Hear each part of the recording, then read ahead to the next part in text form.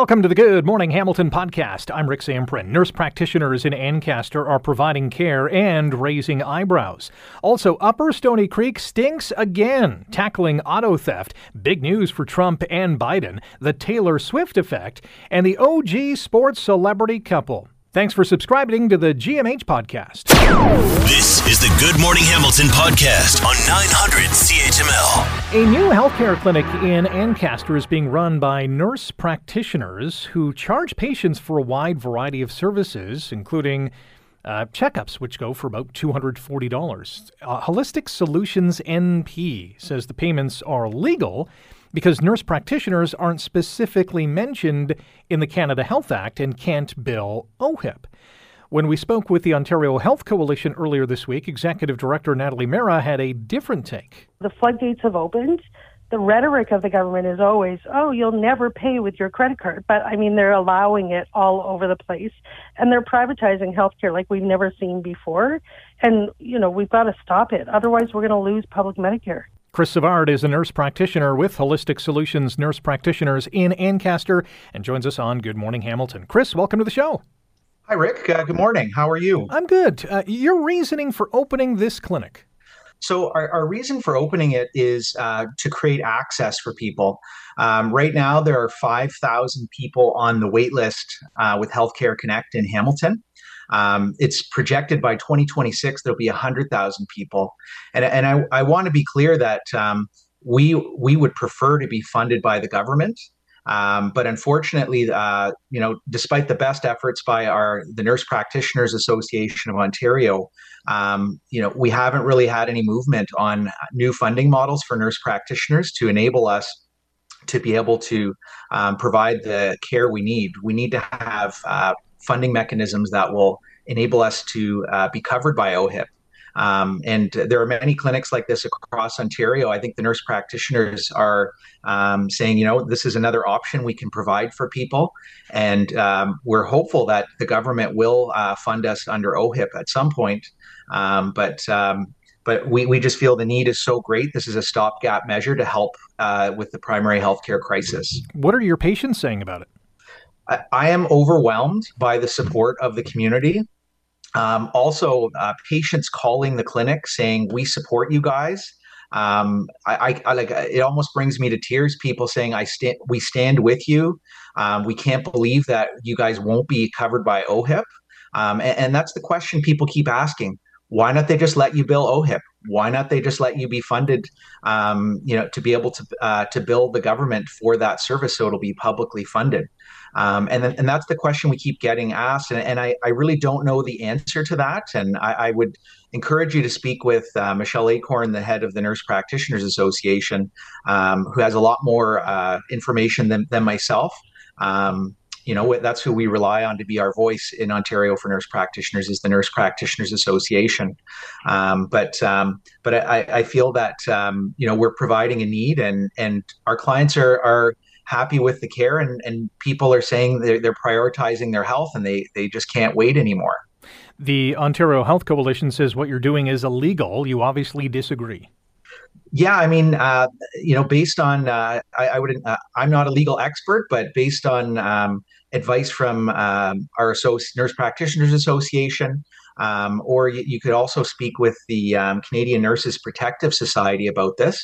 It is completely legal because the Canada Health Act actually doesn't mention nurse practitioners. So that's basically where we get our information from. Chris Savard is a nurse practitioner with Holistic Solutions Nurse Practitioners in Ancaster, providing a variety of services to patients for a fee, and joins us here on Good Morning Hamilton on 900 CHML. Some will say, hey, listen, this is a two-tier system. There's people who can't afford to pay for health care. What do you say to that?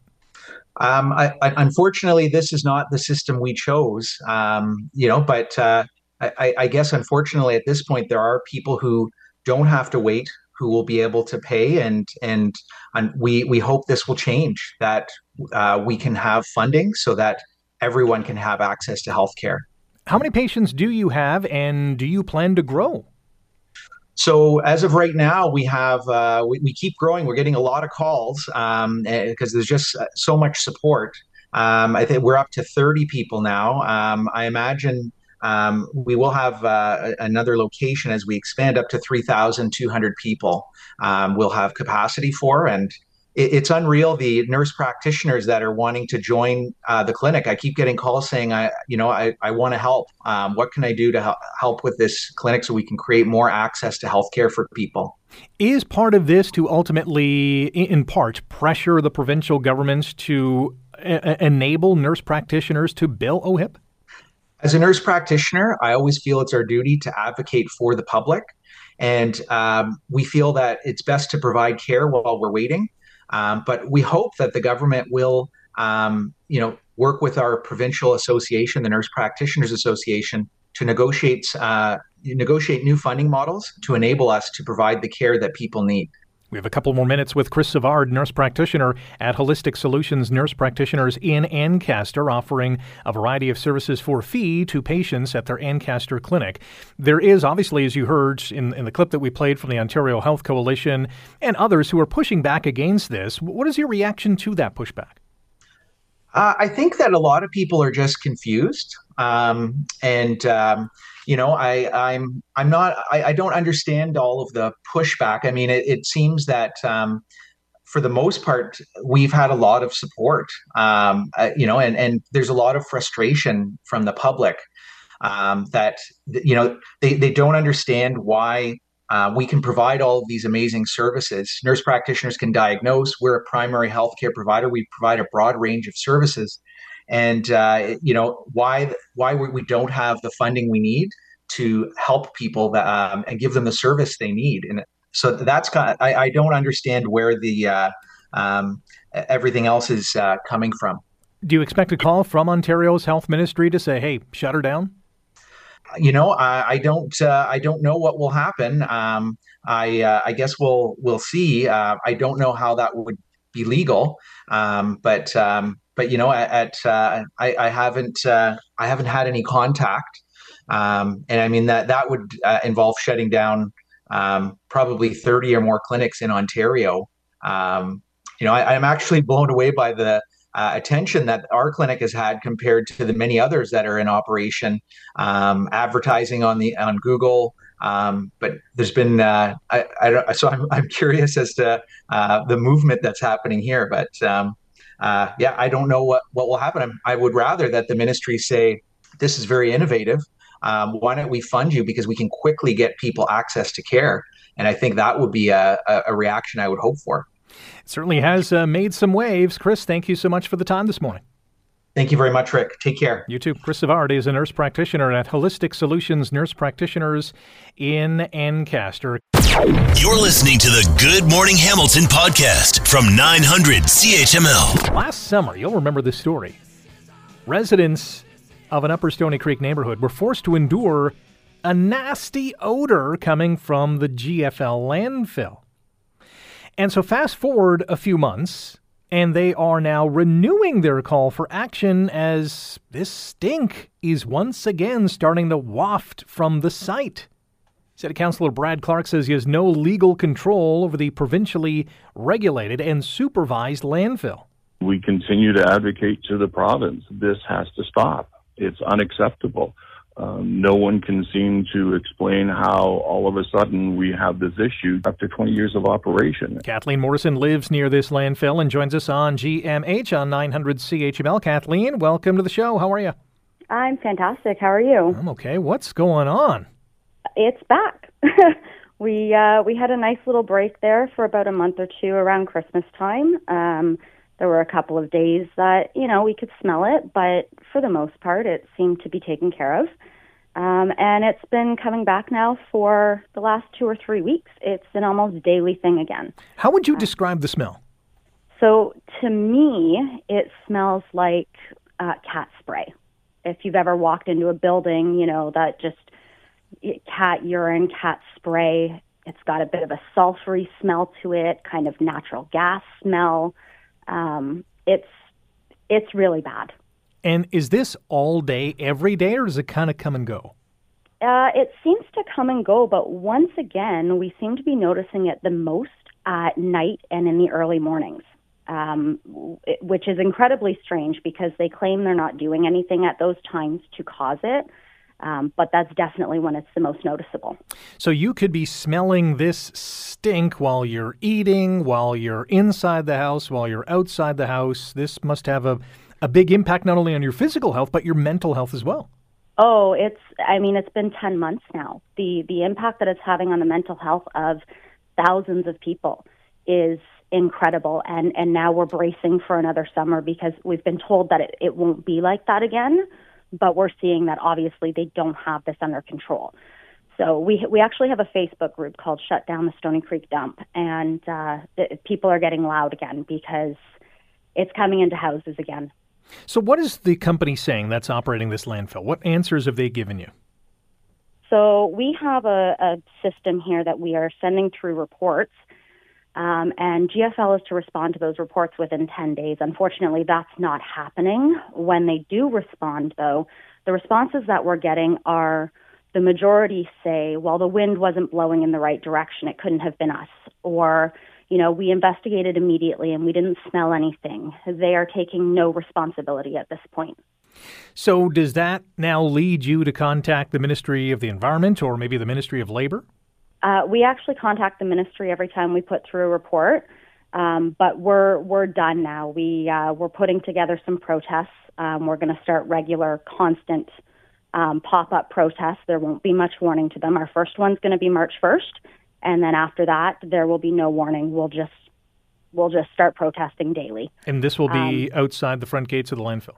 Correct. Yep. We've also been in contact with some legal counsel because somebody has to help us. So from the city perspective, and just as a reminder to our audience, Kathleen Morrison lives near the GFL landfill on Upper Stoney Creek, and for months now they've been enduring a nasty odor. There was a bit of a respite during the Christmas period, but it is back.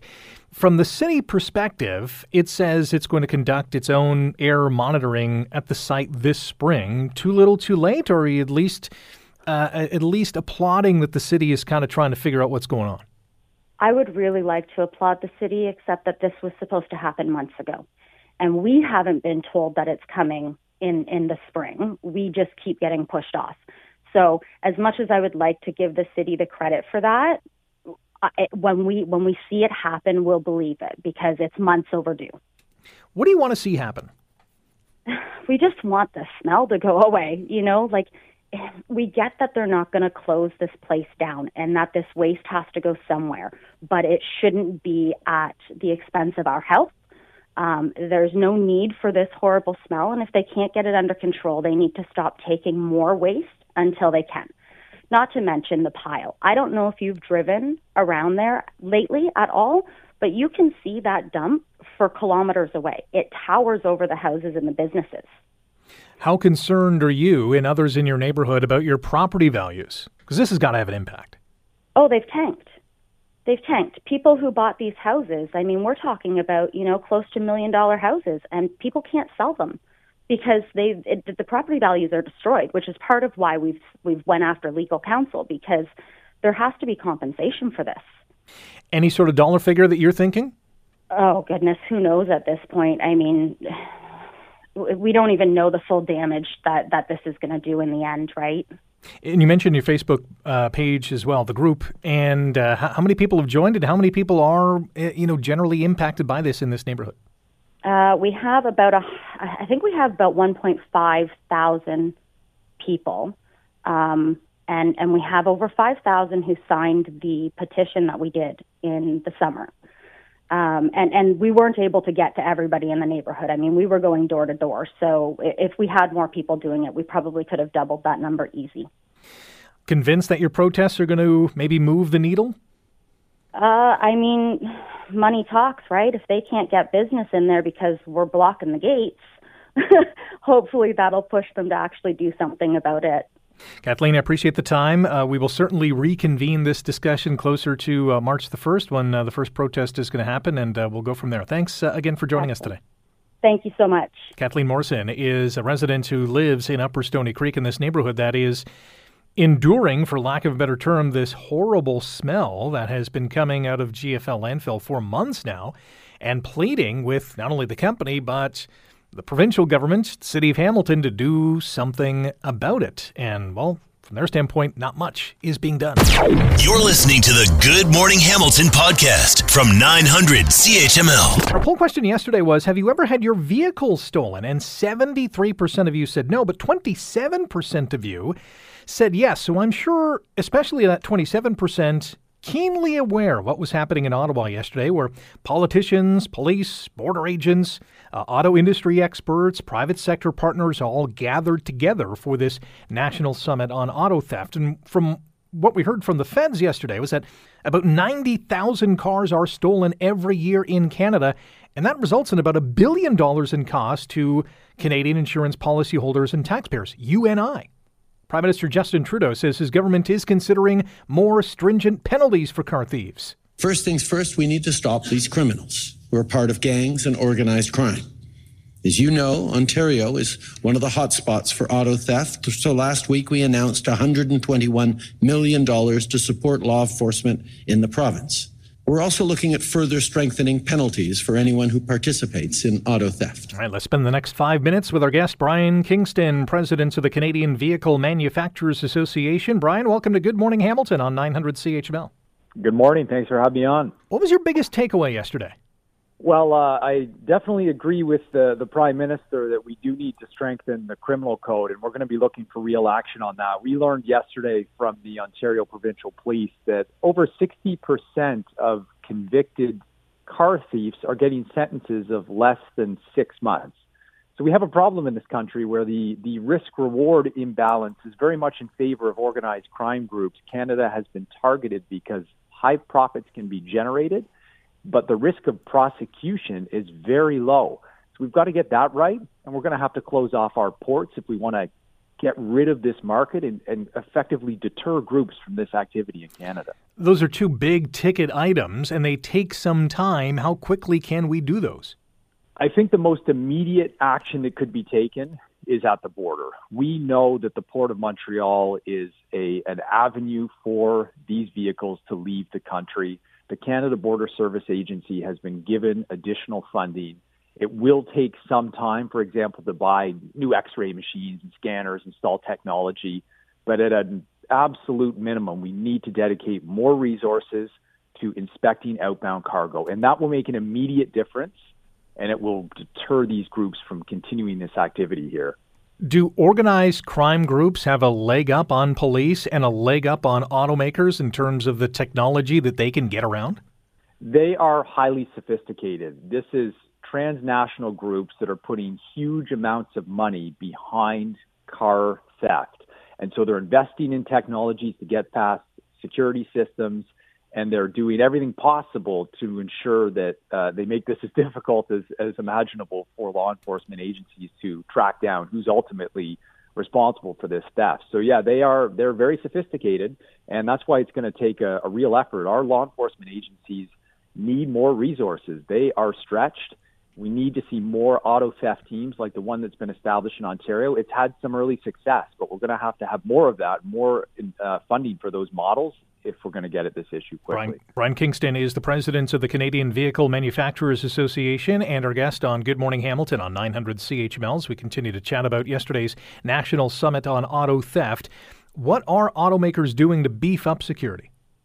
Automakers are constantly updating vehicle security systems, but it's a game of cat and mouse. These groups are always trying to find new ways to get past these systems, and they're introducing new technologies all the time. So there is going to be no single silver bullet to addressing this.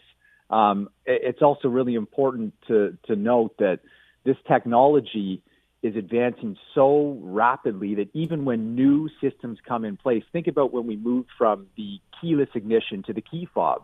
That immediately got rid of hot wiring, which was a real issue for vehicle thieves. But then what happened is technology was developed to find ways to get past the fob. So when new technologies are introduced, you may reduce theft for 3-6 months, but then they find a way around it. So that's why we've been really pushing government to focus on the core issue, which is organized crime. We got 30 seconds. Federal government yesterday announced $28 million to help tackle the overseas export of these stolen vehicles. Is that a good start? It's a good start, but I would definitely characterize it as a start.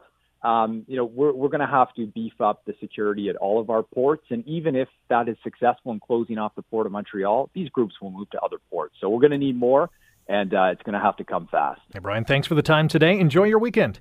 Thanks a lot, you too. Brian Kingston is the president of the Canadian Vehicle Manufacturers Association. We got a long way to go to solve this issue, that is for sure. You're listening to the Good Morning Hamilton podcast from 900 CHML. Big day for both Donald Trump and Joe Biden yesterday. The U.S. Supreme Court heard arguments yesterday in a case trying to keep Donald Trump's name off the 2024 presidential ballot in Colorado over his efforts to overturn his 2020 election loss. But it sounds like it went pretty good for the former president. Can you take the person that's leading everywhere and say, hey, we're not going to let you run? I think that's pretty tough to do, but I'm leaving it up to the Supreme Court. Reggie Cicchini is our Washington correspondent with Global News and joining us now on Good Morning Hamilton. Reggie, welcome to the show. Good morning. This is... from the Supreme Court's perspective, this is going to be a precedent-setting ruling, isn't it?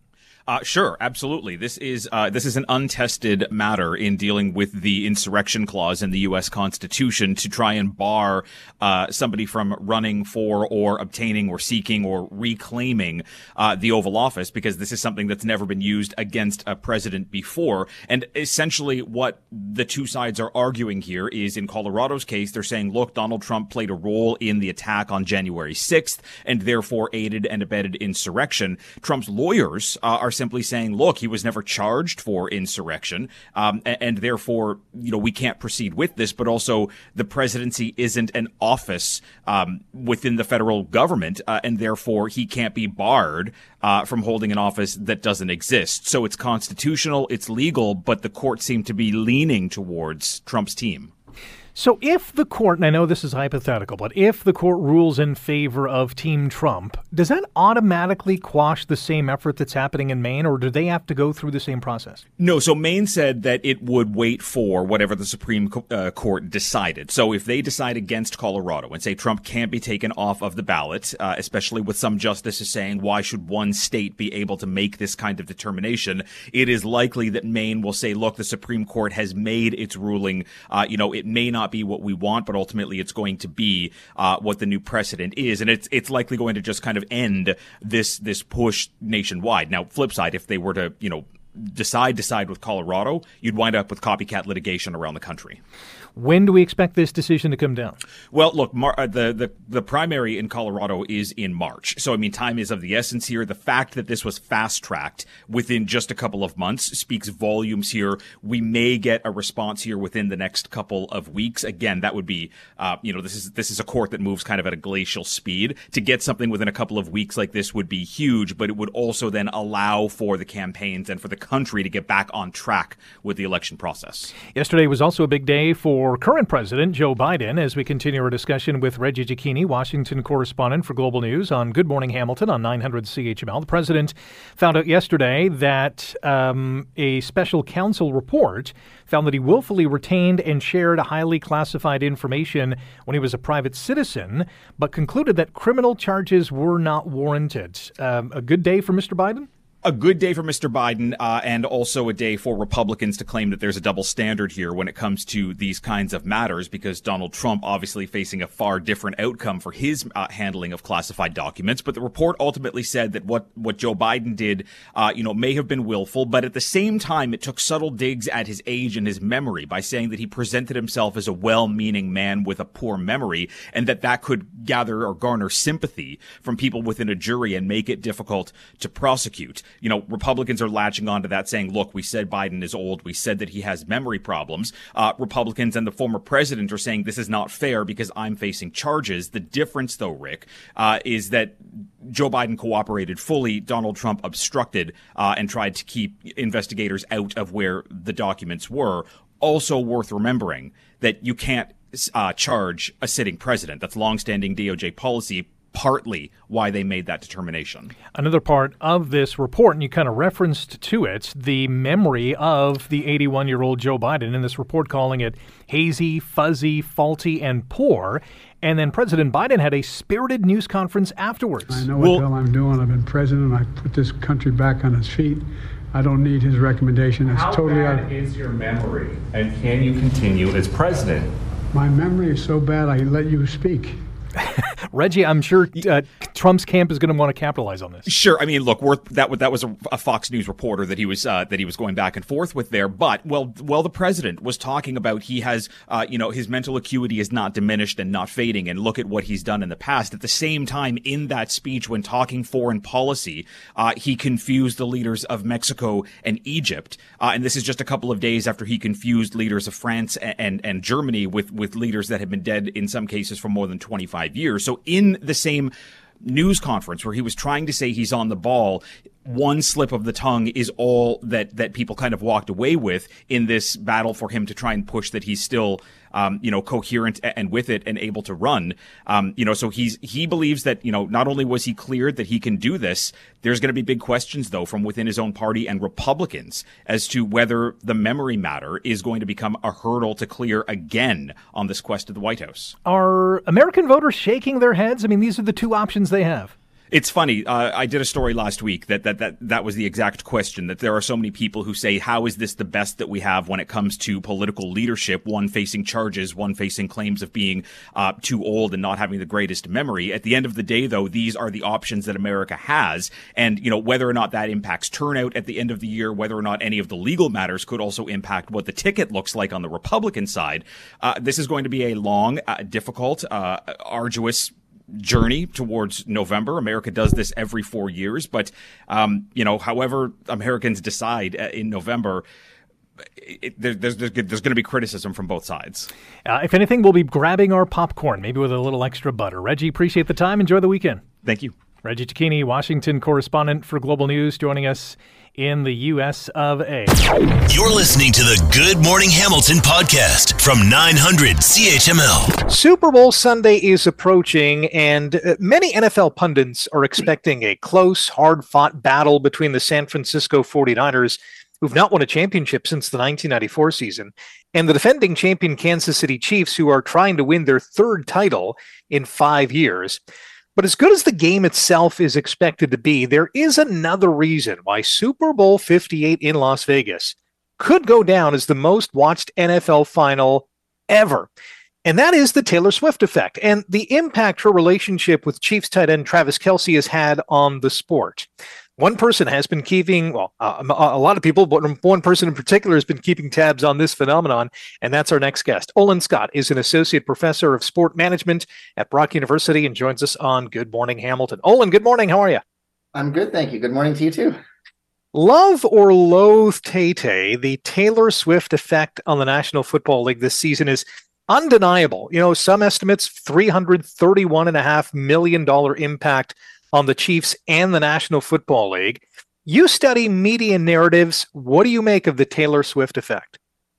Yeah, it's kind of a confluence of some wonderful luck if you're the NFL and if you're the Chiefs, in that the biggest, or what I would describe as the biggest celebrity in human history, now that the internet and everything else is so big, has started to date one of the players. Both are very attractive. Both are seemingly very nice people. And then, as luck would have it, his team progresses to the Super Bowl.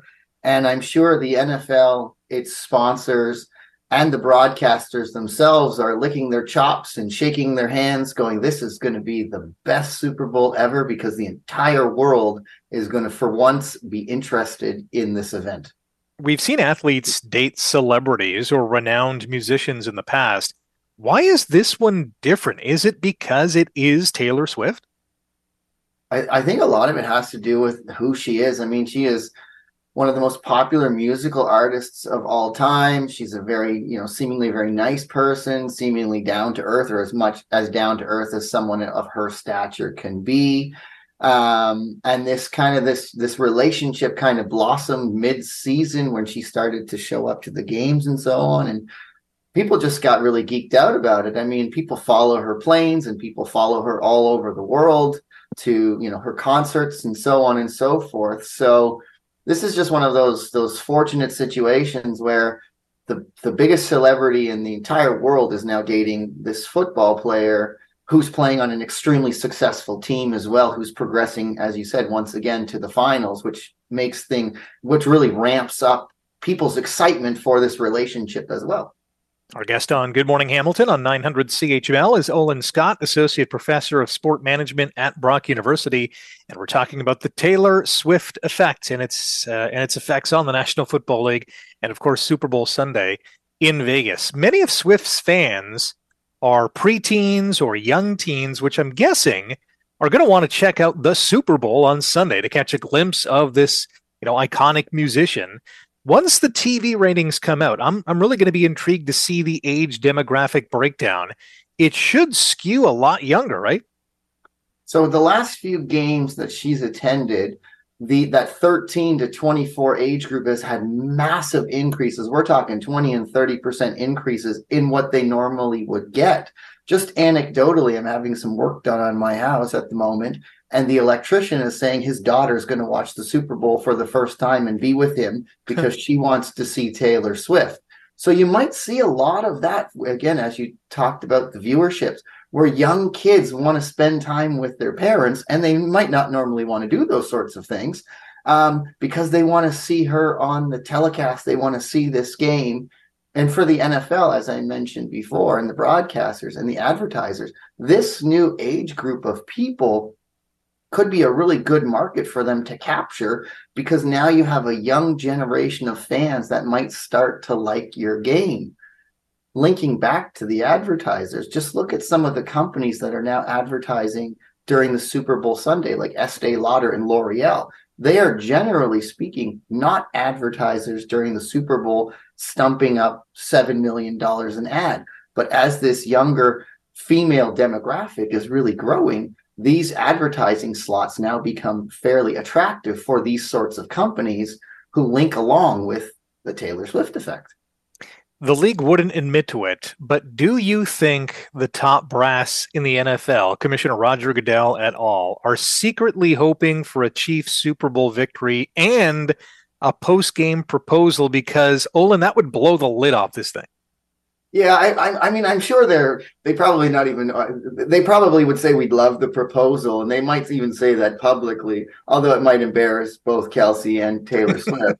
Yeah. I don't know that they would overtly cheer for one team to win over the other. Probably they might be more attracted to let's have a really close game so the viewers keep watching for the entire 4 hours. Now, behind closed doors, they might want those two things that you mentioned, although I don't think the proposal would happen live on TV. I don't think she would be too appreciative of that, having seen her Netflix documentary and other things she says. She's kind of protective for her private life. Yeah. But it would be something that would literally stop the world. It would be one of those moments where you would ask your friends and family later in life, where were you when? And that could be that moment. Yeah, that would certainly be probably the biggest non-football related happening in Super Bowl history. I mean, we had the wardrobe malfunction, which made headlines for all the wrong reasons. This would be, that and, times 100. For sure. Yeah. I mean, already the viewership probably will exceed anything they've ever imagined and anything they've ever seen before. And I also reckon that part of what they're really happy about is that the globe is now going to be much more interested in the Super Bowl, because a typical Super Bowl gets around 100 million Americans. The record is around 113 million. And then the global viewership is around 150 million. So we're not talking a huge amount of viewers globally. Put her there, and all her Swiftie fans might be tuning in from Japan, from Indonesia, from Australia, from all these other places to see her. And so the global viewership of the Super Bowl could smash records just by her hopefully being able to make it in time. It has been fun to watch. It will be fun to watch on Sunday. Can't wait for it. Olin, thank you so much for your time this morning. Enjoy the day and the weekend. My pleasure. You as well. Nolan Scott from Brock University. You're listening to the Good Morning Hamilton podcast from 900 CHML. Well, Taylor Swift and Travis Kelce are grabbing a lot of the headlines as we draw closer to Super Bowl 58 this Sunday in Vegas. Fans of the music superstar are fawning over her every appearance, it seems, at a game, home and away, as this romance has brought a new audience and a financial boost to the National Football League. And I must admit, it has been fun to watch. But long before Taylor and Travis were a thing, there was another mesmerizing power couple that blended the worlds of sports and entertainment. Here to talk about it is Fred Fromer, writer with the Washington Post, who writes about it in the Post. Fred, how are you? I'm great. How you doing? I'm good. Your story in the Post, before Taylor and Travis, there was Marilyn Monroe and Joe DiMaggio, and I'm calling them the OGs of the sports celebrity scene. What did you find out about these two characters? Well, I was really struck by the fact that there was a similar level of media fascination and pop culture fascination with that couple. Newspapers chronicled their every move. This was obviously well before cable TV, social media. Most people didn't even have TVs yet. So the main way people got their information was newspapers and radio. And the newspapers really had a field day with this. So it was interesting to see how they speculated about a marriage possibility, speculated about their every movements, and just were overall just very fascinated by the couple, which was two of the most famous people in America at the time. Marilyn was a huge movie star. She was an international sex symbol. I mean, this was her heyday, the 50s and the 60s. DiMaggio was recently retired, but, one of the best baseball players in history, led the Yankees to 9 World Series championships. They end up eloping in 1954, but it was a rocky relationship right from the start. Right. He was pretty jealous and didn't like the limelight that she enjoyed. During their honeymoon in Japan, which is ironically where Taylor Swift will be before the Super Bowl, she was asked by a general in the U.S. military to give a little pep talk, or at least a presentation, to troops in Korea and American troops. And when she came back, she told her new husband, "Oh, Joe, you've never heard such cheering before." And he said, "Yes, I have." So he didn't really like that. He resented the fact that everybody was so enthralled with her, and he wanted a more traditional kind of marriage. And, there's a lot of jealousy there, and the marriage only lasted 9 months. Yeah. Yeah, I knew they were married for only a short time. I had forgotten it was only 9 months. And apparently the last straw, according to DiMaggio, was the infamous photo of the subway grate scene. Right. He happened to be on set for that. And, that scene that you're describing where this gust of air comes up and blows up Marilyn Monroe's blouse, he stormed off after seeing that. So, he really resented that. And it really kind of cast a cloud over the marriage after that incident. Fred Fromer is our guest, writer with the Washington Post. He has a new story out about the original power couple in the sports/entertainment scene, Joe DiMaggio and Marilyn Monroe. And although their marriage was short-lived, it must have been a huge phenomenon. I mean, these were two of the biggest and brightest stars in their respective fields. Yeah, there wasn't an announced wedding, as you mentioned. They eloped. They wound up getting married at City Hall in San Francisco, which is where DiMaggio is from. But as I alluded to earlier, just in the days leading up to it, there were these breathless reports about, will there be a wedding in Las Vegas? Some Las Vegas hotel owner had already set aside a room for them. There was all this speculation. And then when they did get married, even though it hadn't been announced, there were hundreds of reporters waiting outside and cramming there were people cramming the City Hall corridors. What I've learned is that probably someone from Marilyn Monroe's camp had tipped off the reporters, so it wasn't an entirely private event. And that was probably designed from her camp. But DiMaggio was a much more private, introverted person, so that kind of goes into the mismatch that they had from the start. Monroe overdosed sadly in 1962 at the age of 36. What kind of impact did that have on Jolton Joe, who lived until 1999? Yeah, he was devastated by that. He wound up sending roses to her grave for many years after that. There was a story in the LA Times about him landing in Los Angeles for the funeral, which he kind of took over the arrangements, and just grief on his face. And, they hadn't been together for quite some time, but he was still very, very upset about it, as you might imagine. And, it was one of those things, I think it's hard for him to get over. So, Fred, we love in sports to rank things, to put lists together, whether it's top 10 or top 5 or greatest of all time, whatever the case is. We've had a lot of sports / celebrity, musician, model kind of couples. David and Victoria Beckham come to mind. Sure. Tiger Woods and Lindsey Vonn, Kiara and Russell Wilson, A-Rod and J-Lo, Gisele Bündchen and Tom Brady, another famous one. Now Taylor Swift and Travis Kelce. Where do they rank in comparison with Marilyn Monroe and Joe DiMaggio? I would put Marilyn Monroe and Joe DiMaggio at the top.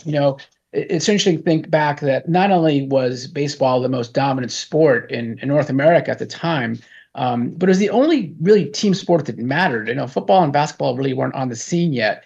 Add to that DiMaggio was playing for the New York Yankees, playing center field, no less, for the New York Yankees. I'm talking about center stage. And then you have this glorious movie star. And other thing to keep in mind is there weren't as many entertainment options and anywhere near to the amount of entertainment options we have today. You had movies and, as I mentioned earlier, a little bit of television. There was theater, and of course sports, but not anywhere as close to what we have. So there was so much more attention being directed from them in terms of the percentage of people that were interested. So I would put that at the top. I'm a little biased since I wrote a story about it, but that's my honest take. And as you mentioned, there was no social media. There was no internet back then. It was newspaper and, a little bit of radio. TV wasn't around, and it was still huge. Yeah, it really captured people's imagination. There was a quote from one of his teammates, Jerry Coleman, to the effect of you had the greatest girl in the world, the greatest woman in the world, and the greatest guy. Like, what else could you ask for? And it did kind of seem that way on paper, but as we know in life, sometimes things that are on paper don't work out quite the way we think they will in real life. Very true. Fred, really appreciative of your time today. Enjoy the big game Sunday, and certainly thanks for looking back at Joltin' Joe and Marilyn Monroe. Thank you. I enjoyed it. Have a good day. Fred Fromer, writer with with the Washington Post, and has a great article on Monroe and DiMaggio. Thanks for listening to the Good Morning Hamilton podcast. You can listen to the show live weekday mornings from 5:30 to 9 on 900 CHML and online at 900CHML.com. The Good Morning Hamilton podcast is available on Apple Podcast, Google Podcast, and wherever you get your favorite podcast. I'm Rick Samprin. Thanks again for listening, and don't forget to subscribe to the podcast. It's free, so you never miss an episode, and make sure you rate and review.